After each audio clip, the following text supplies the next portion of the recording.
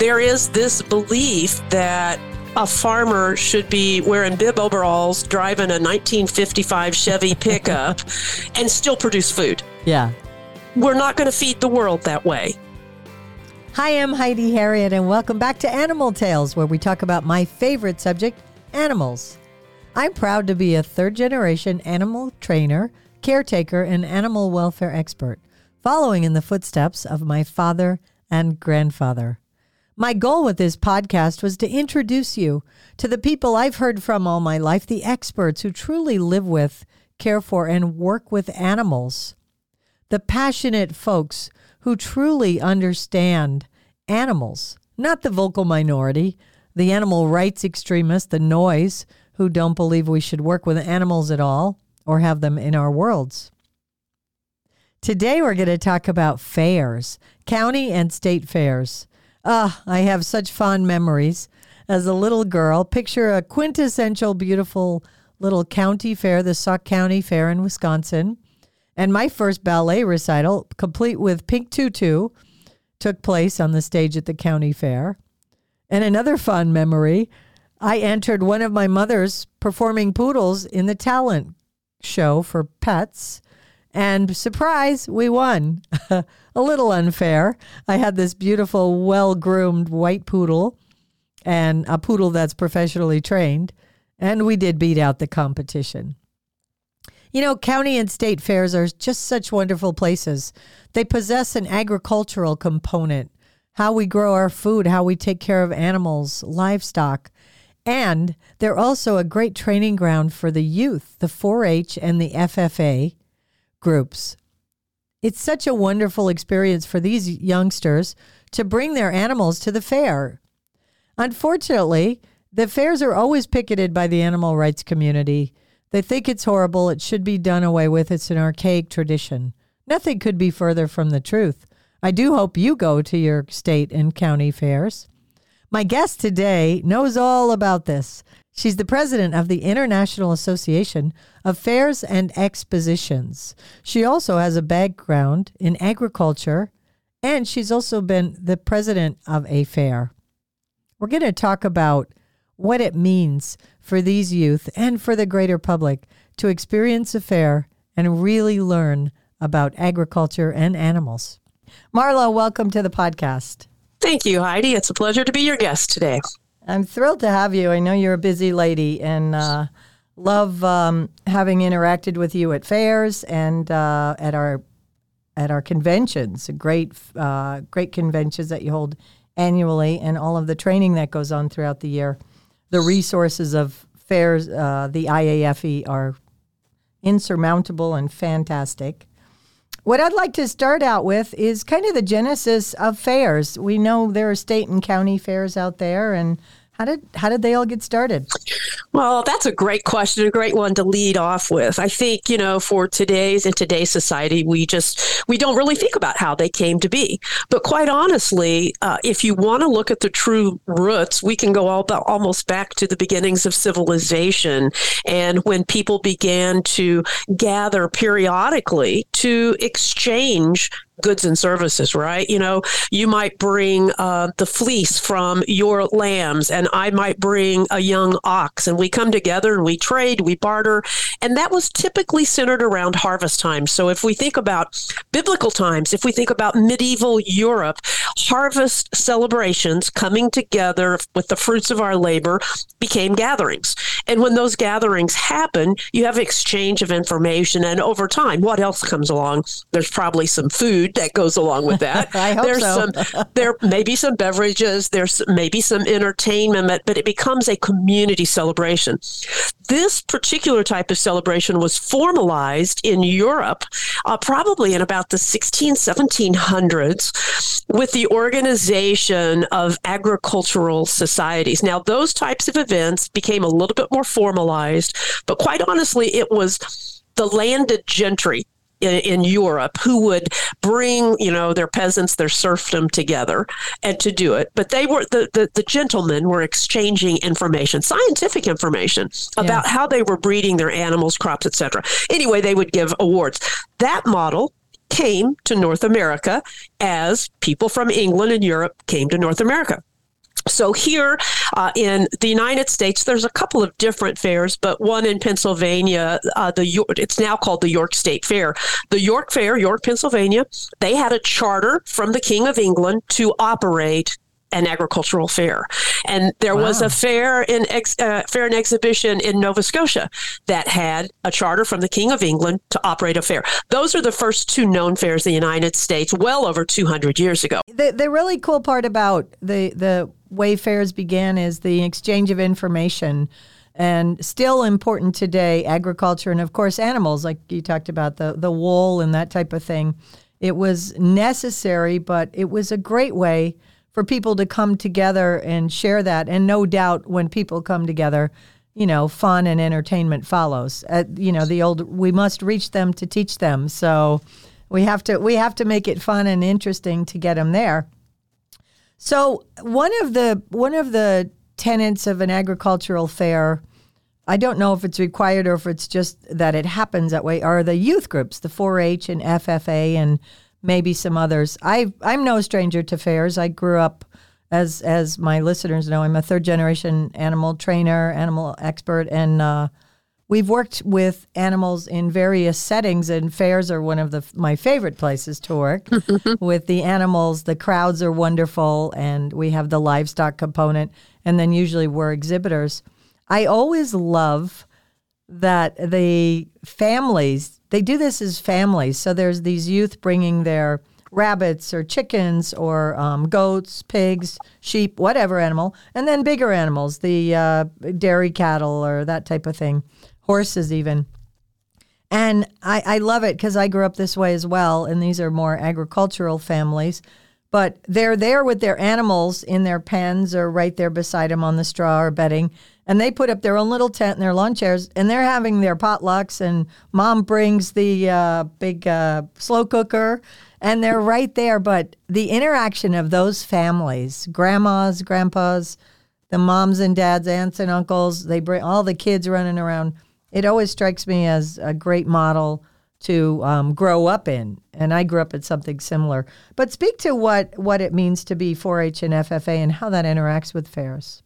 Yeah, absolutely. So if you think about, again, if we think about these origins of the fair and an exchange of information, and that's still very important today. So, this is where we look at if someone wants to improve their herd, obviously looking at the animals in competition is extremely important. So, and we typically in this industry call that the open show. So if we have the adult people, the breeders coming together for their open shows.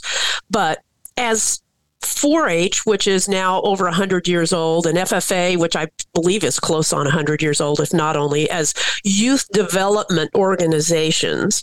As they were created, the ties with county fairs and state fairs became absolutely logical because they were about agriculture.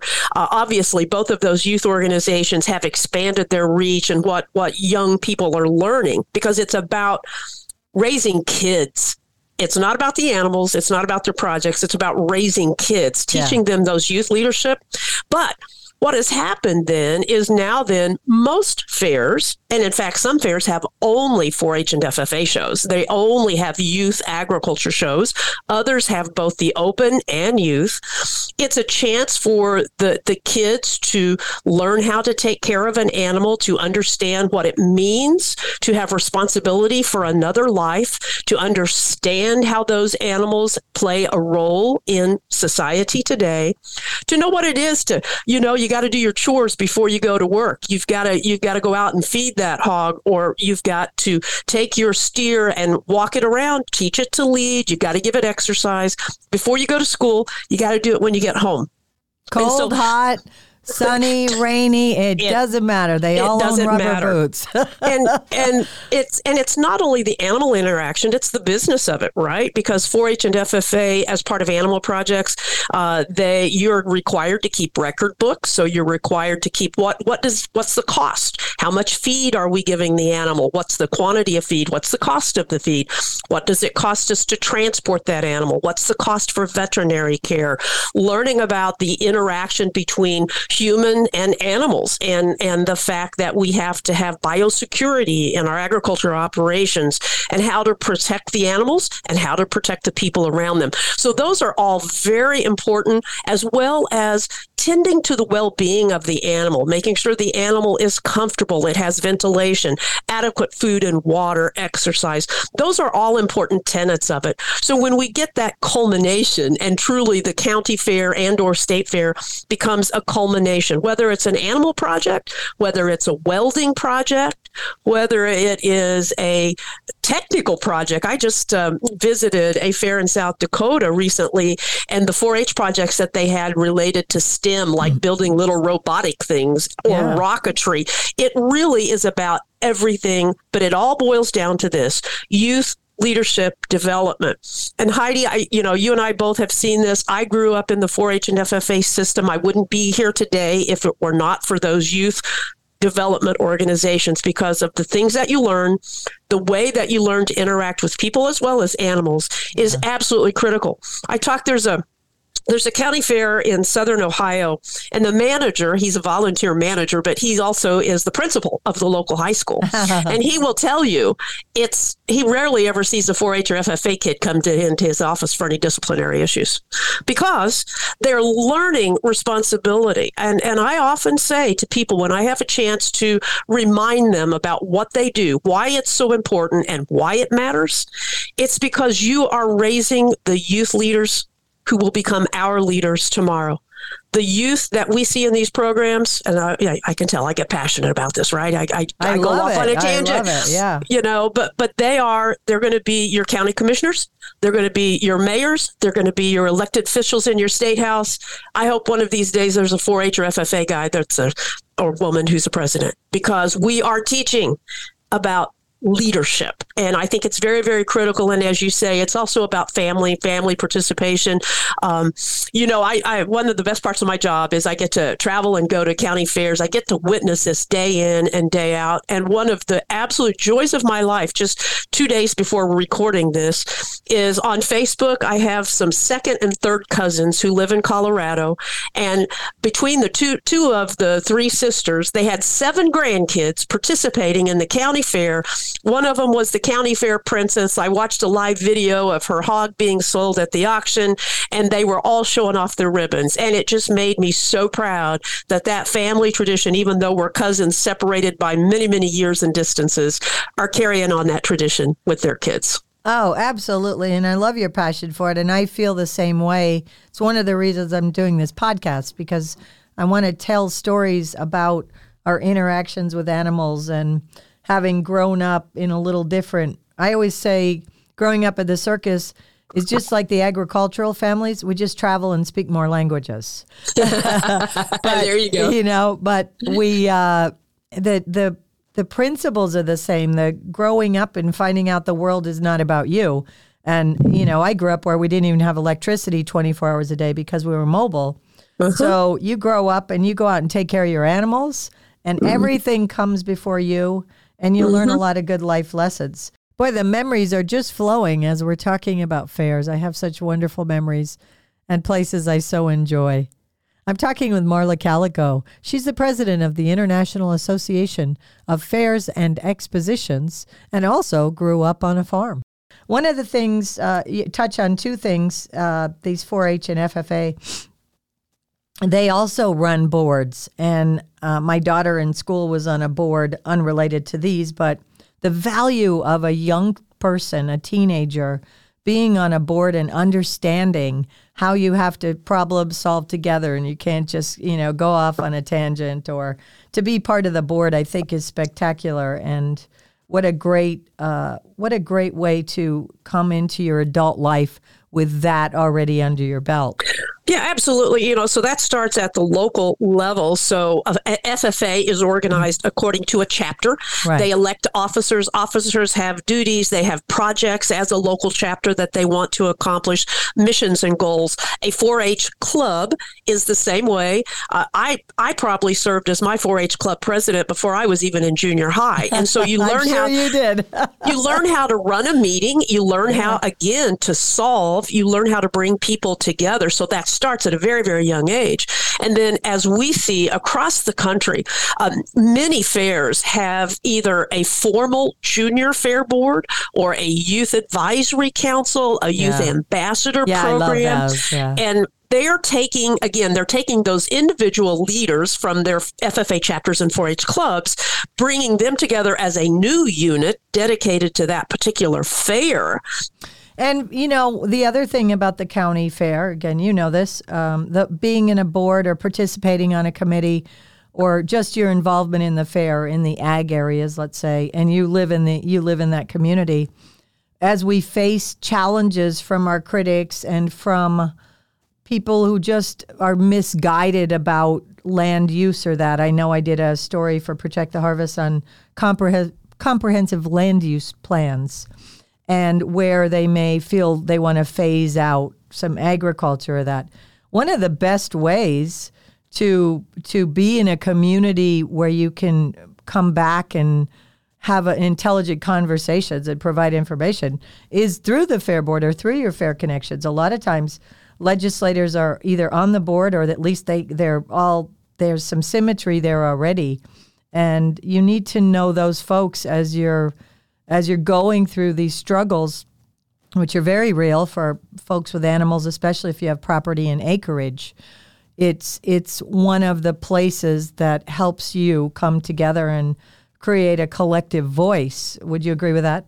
Oh, absolutely. Absolutely. In fact, we encourage all of our members of the IAFE to become advocates with legislators, to welcome them to their fairs, because we all know that legislators love to come to the fair. They do. A recent visit to the Iowa State Fair, the governor was there every day and walking the streets of the fair, shaking hands, posing for pictures, right?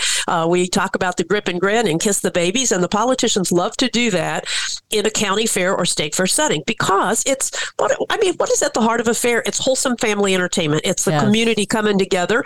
It is truly the time to do it. So we encourage our members. We've got a little 2-page document that's tips and tricks on how to work with your legislators, invite them to your fair, things to show them, introduce them, to make sure that they fully understand the role of agriculture in communities today. Because here's at the heart of a fair. We could talk all we want about great fair food. We could talk about entertainment. We can talk about youth leadership development.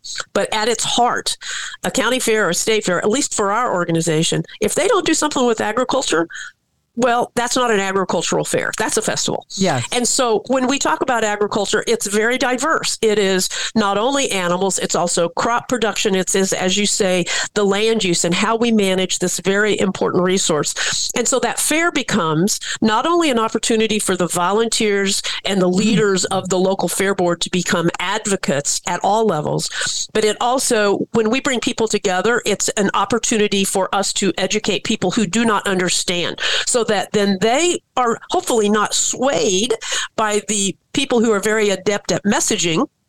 And sometimes the messaging is not fully on point, that we can help them make rational, informed decisions by providing an opportunity, for example, for them to meet one-on-one with the farmer, to ask them questions if they want, to understand how people involved in animals care for their animals. There's absolutely no doubt about it. And you don't grow up on a farm or involved with animals until you learn that. I watched my dad cry more often over the death of an animal when we ran a major dairy operation, and I don't care how long that cow had been with our herd or if it was a newborn calf. He cried every time. We all cried because it was important to our family. And we did everything in our power to take care of them. So a fair becomes that place today, ever more important, where we in the fair industry can help share that message and help people understand the true meaning of agriculture. Yeah, and even more important today, for sure. I think this is a few years ago, there was a statistic in USA Today that 90% of the United States are considered urbanites. So we're less involved with agriculture. We understand it less. And when we've got critics out there being emotional and philosophic and ideologic, we're sometimes, in a battle or trying to trying to defend ourselves, right? And so fairs are just one of the great places. And again, having grown up around that, I also believe that those aren't the kids who are out getting in trouble, and they have a community and they have responsibilities, two important things, I believe, in raising children. And when we talk about the animals, when these kids have animals, it becomes, yes, you have animal care, and the bigger animals, they're learning to lead or make move in certain ways for the show ring and that type of thing. But it's really pretty evolved. As an animal trainer, I always watch these kids. I'll go over if I'm at a fair doing my shows and watch the show ring. I'm always impressed because it's not just by accident. It's actually, you're getting in an animal's mind. You're connecting with them. You're understanding them, even if it's their eating habits, let alone doing any training. But to me, that's really pretty neat. And especially for youth who are successful with that, who have cared for an animal and have seen the pros and cons and when it's not doing well or feeling well or that. That's just really cool to me, and that's something I think would make our world better. I think our interactions with animals make us better people, and it's much more evolved. I would concur wholeheartedly. Absolutely.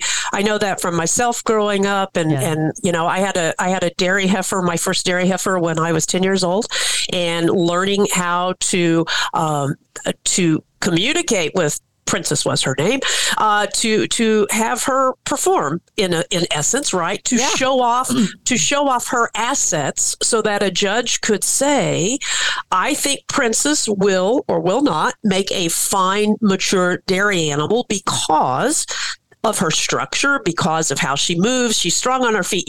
When we listen to a judge give reasons, sometimes I think that's a downfall to our fairs because most people don't understand what they're talking about. But when a judge is looking at animals in the show ring, they're talking about the future of that animal as a producer, to have progeny, to how well are they going to bear babies, and how are they going to have a long life. So those things all come into play when we look at that. So as a youngster, you learn, again, how to communicate, and it's fascinating. I love to go into a barn. I love doing that part of the fair, to watch the youngsters interacting specifically with their animals. It's just fabulous. One of the criticisms I've had about fairs, and I don't want to scare you in saying that, is that so I've been a spokesperson for the exhibited animal industry.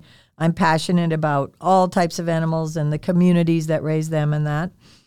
When these families, the youth and the families do come to the fair, they're waiting for Fair Week. I mean, or a couple weeks if it's a state fair, and they're really excited. So they'll take one stall and make it kind of the stall where they could sit and visit with other families. That we have people who are not animal people walking through the barns in many cases. Some fairs that you're allowed to do that. And we're not educating them. They're seeing the kids kind of just want to hang out with each other and the families. And I totally get that.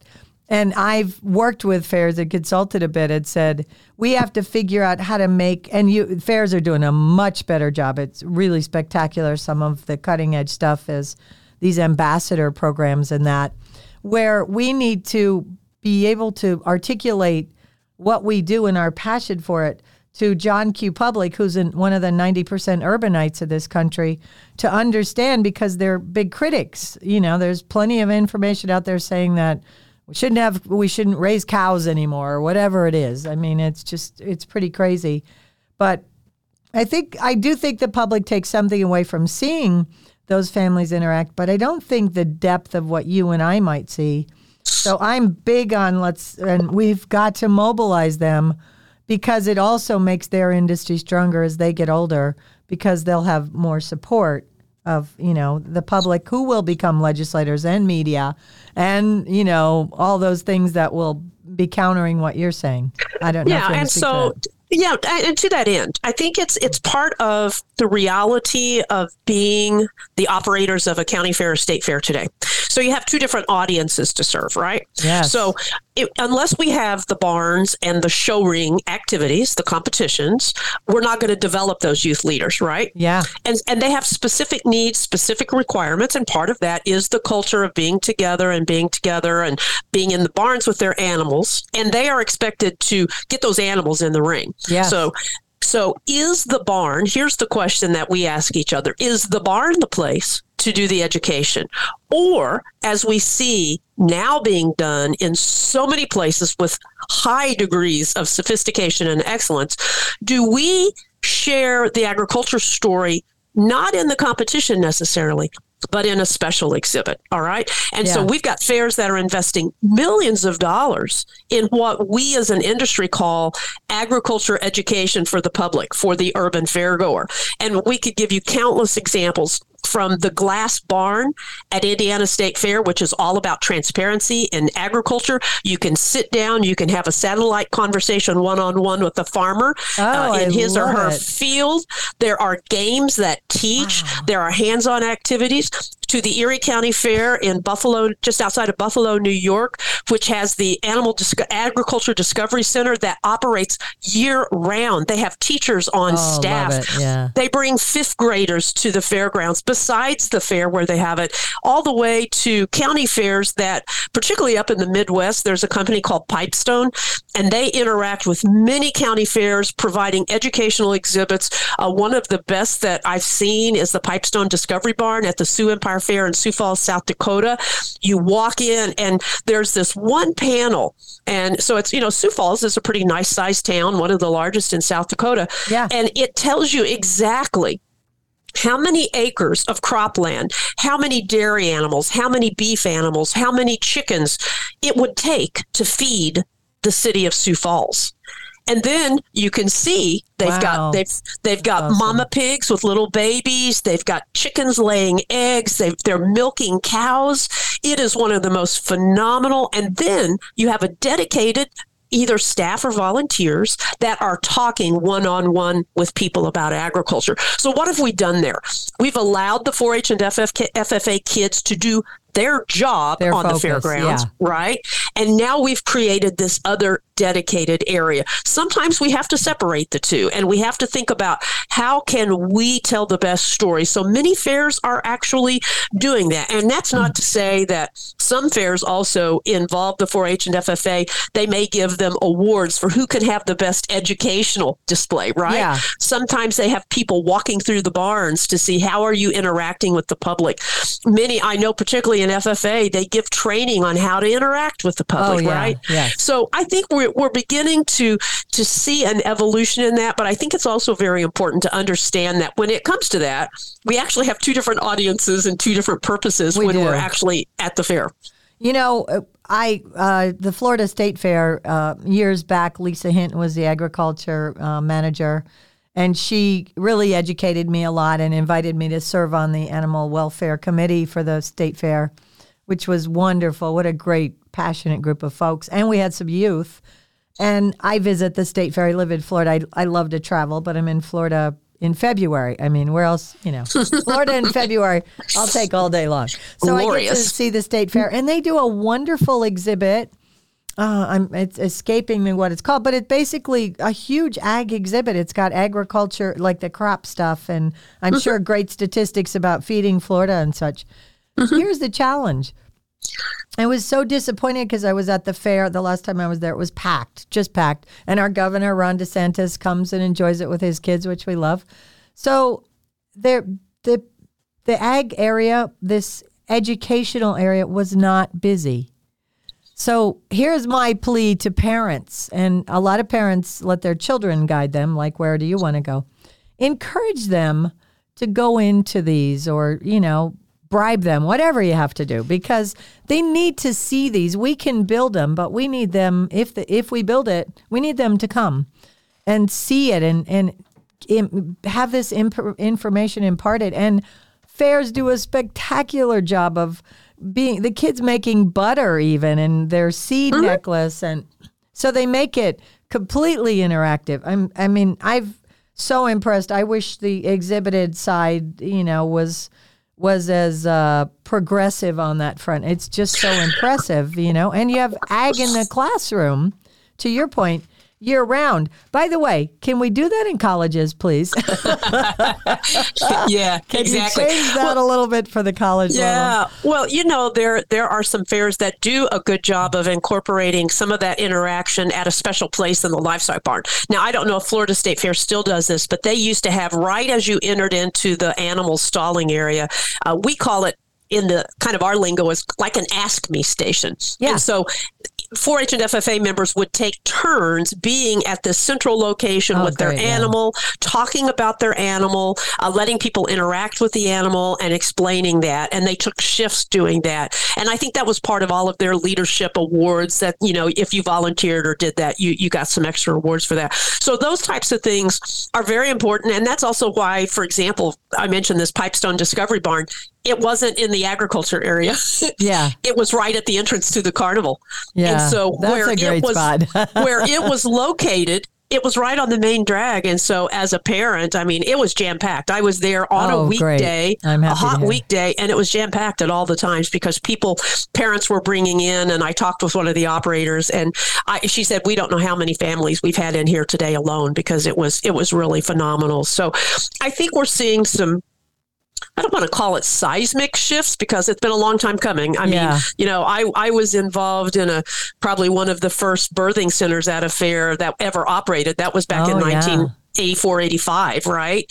And we were one of the few fairs that literally planned to have dairy cattle primarily giving birth at the fair so that we could help explain that circle of life. And so, we've seen a lot of evolution in the ensuing nearly 40 years. And so it's great to see it. And it's great to see it not only in large fairs, but small fairs doing excellent job with educating the public about the real story of their food and fiber. Yeah, it is excellent. And again, parents, please seek. You don't have to look far, go to your state or county fair. Iowa State Fair has developed a program that's now being mimicked in other locations where you pay an extra fee just for the opportunity to go do barnyard chores in the Animal Learning Center every morning.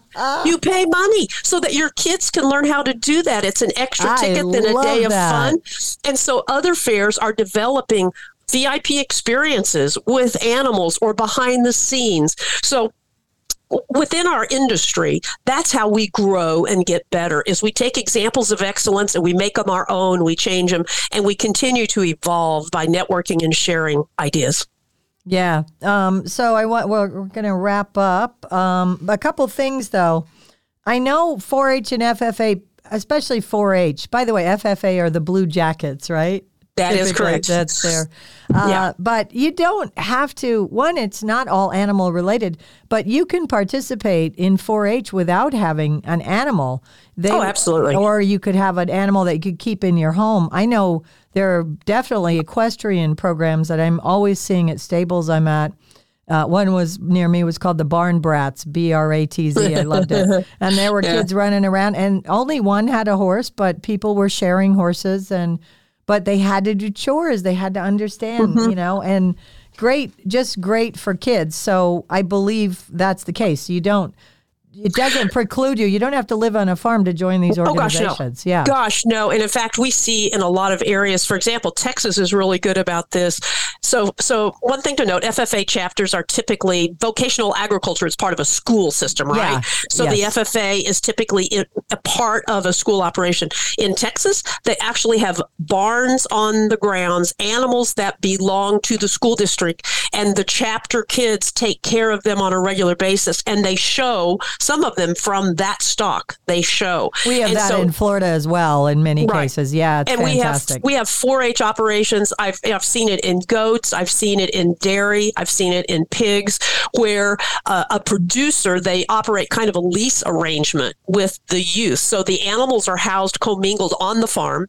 The young people have to come out regularly and do chores. There may be an exchange of money, or it could be just the labor, but they're still their projects, yet they're owned by the producer. producer and housed there. And then they help it, it's almost like a 4-H club activity. So we do see that. We also see the other areas because agriculture is not just about animals and it's not just about crops. What does it take, right? So engineering, the computer sciences, the business operations, marketing, all of those are now important project work. Yeah. Transportation, those are all project work within 4-H and FFA as well. I love that. So if people, do they just go online and look up FFA or 4-H? We have parents out there, I'm hoping, who are saying, my kid needs to get involved in something. And you can't go wrong with these.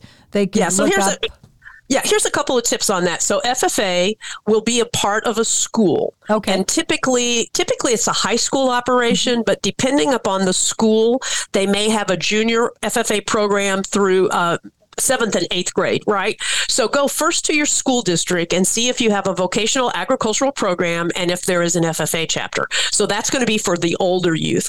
For the younger youth, starting as young as 8 years old, there's a Clover Kids or Clover Bud program. So 4-H is an operation of university extension. They're tied with the land-grant university in your state, right? So, for example, in Missouri, it's the University of Missouri. And so define the university extension. That's the best way. So look for university extension and the name of your county, and then you will get linked there through the county 4-H program. I say this about exhibited animals, zoos and circuses and wherever, special events. We have such critics out there, and I'm glad we didn't focus on this our whole time, but I do want to say this. To believe, some of the stuff you hear about farmers or animals or that, and these things that you hear about and make front page news. And I have friends who are not animal related at all, and they'll bring it up, and I try to ignore it, and then I have to say something. But I always say to believe that some of the things go on that you're told go on, and of course there's always sensational video, but you have to believe that every person involved on that farm or that area is involved or okaying negative things or participating or turning their head to it.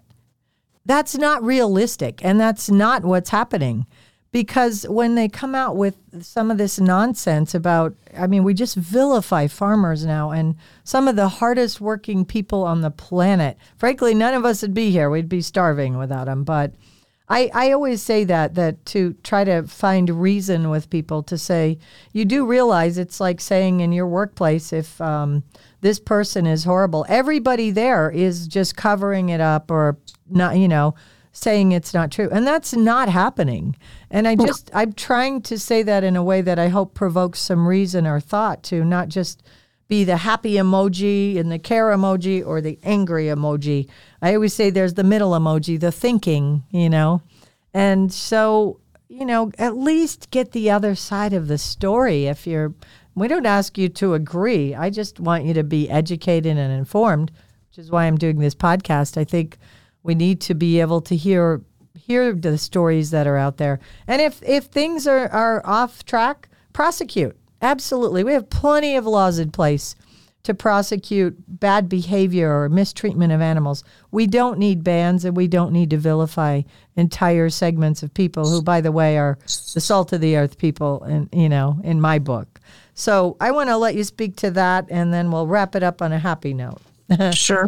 Well, we could probably spend several podcasts, and I'm glad that you're doing this. But really, in essence, it comes down to philosophical beliefs, and it comes down to groups who are experts in messaging, who know how to take snippets. And we see this. It doesn't matter whether it's animal agriculture or even in politics. We see the same thing. We take one tiny little thing and exploit that, and it doesn't speak to the whole. It doesn't speak to the individual, the animal, or the industry, right? So, but we have groups that are experts at doing that. But a lot of the philosophical comes down to this. There is this belief that a farmer should be wearing bib overalls, driving a 1955 Chevy pickup, and still produce food. Yeah. We're not going to feed the world that way. No. And the philosophical belief that an efficient, large operation cannot at the same time care for the land and animals is entirely false. Because if you don't care for your land won't produce. If you don't care for your animals, you're not going to be able to produce. So it becomes philosophical about the use of animals, about the use of land. So for that segment, you may not be able to change their mind about their philosophical belief that use is wrong. But to find the middle, to understand how your food is produced and that it is produced with stewardship and with care is the ultimate message that we need to get across. I will say again, my dad cried. We milked 250 head of cattle, which in the 1970s was a huge operation. Yes. My dad cried and wept every time we lost an animal because we cared for those animals. And I grew up with that belief before I could do anything. I had to care for those animals. And if my dad suspected in the least that I got angry with a stubborn calf, oh my, I heard about it, right? And so it doesn't matter. And if we want to be efficient and if we want to feed, which will soon be 9 billion people on this planet, we cannot do it with a farmer on 20 acres and a 1955 pickup.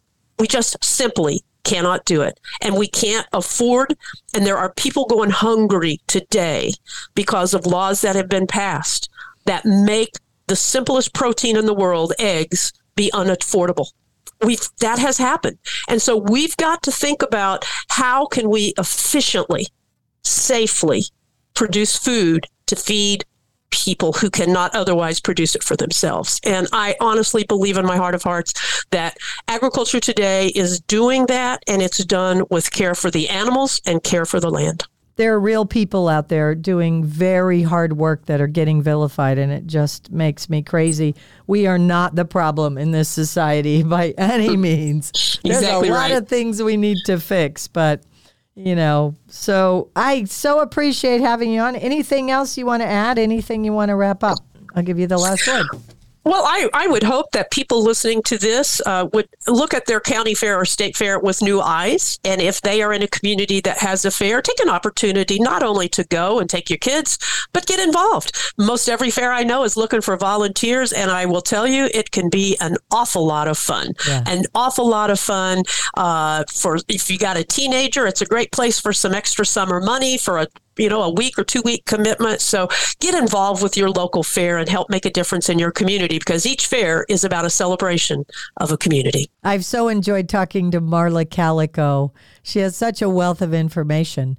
And for those listeners out there who still aren't convinced, this is a true win-win. Go to your state fair, certainly your county fair. Visit the agriculture areas. Talk to these folks. Watch them take their animals in the show ring. I challenge you not to be impressed with these amazing youth and their animals. Check the show notes for some links to some great interactive experiences with agriculture. I'm Heidi Harriet. I certainly hope you enjoyed this episode of Animal Tales. It's really important to me to provide this information, provide the other side of the story about these amazing people and their animals. I'd certainly love your feedback. You can email me, animaltalespodcast@gmail.com. Also, please subscribe, rate and review us, and please share this with others. I hope you'll join me next time for Animal Tales.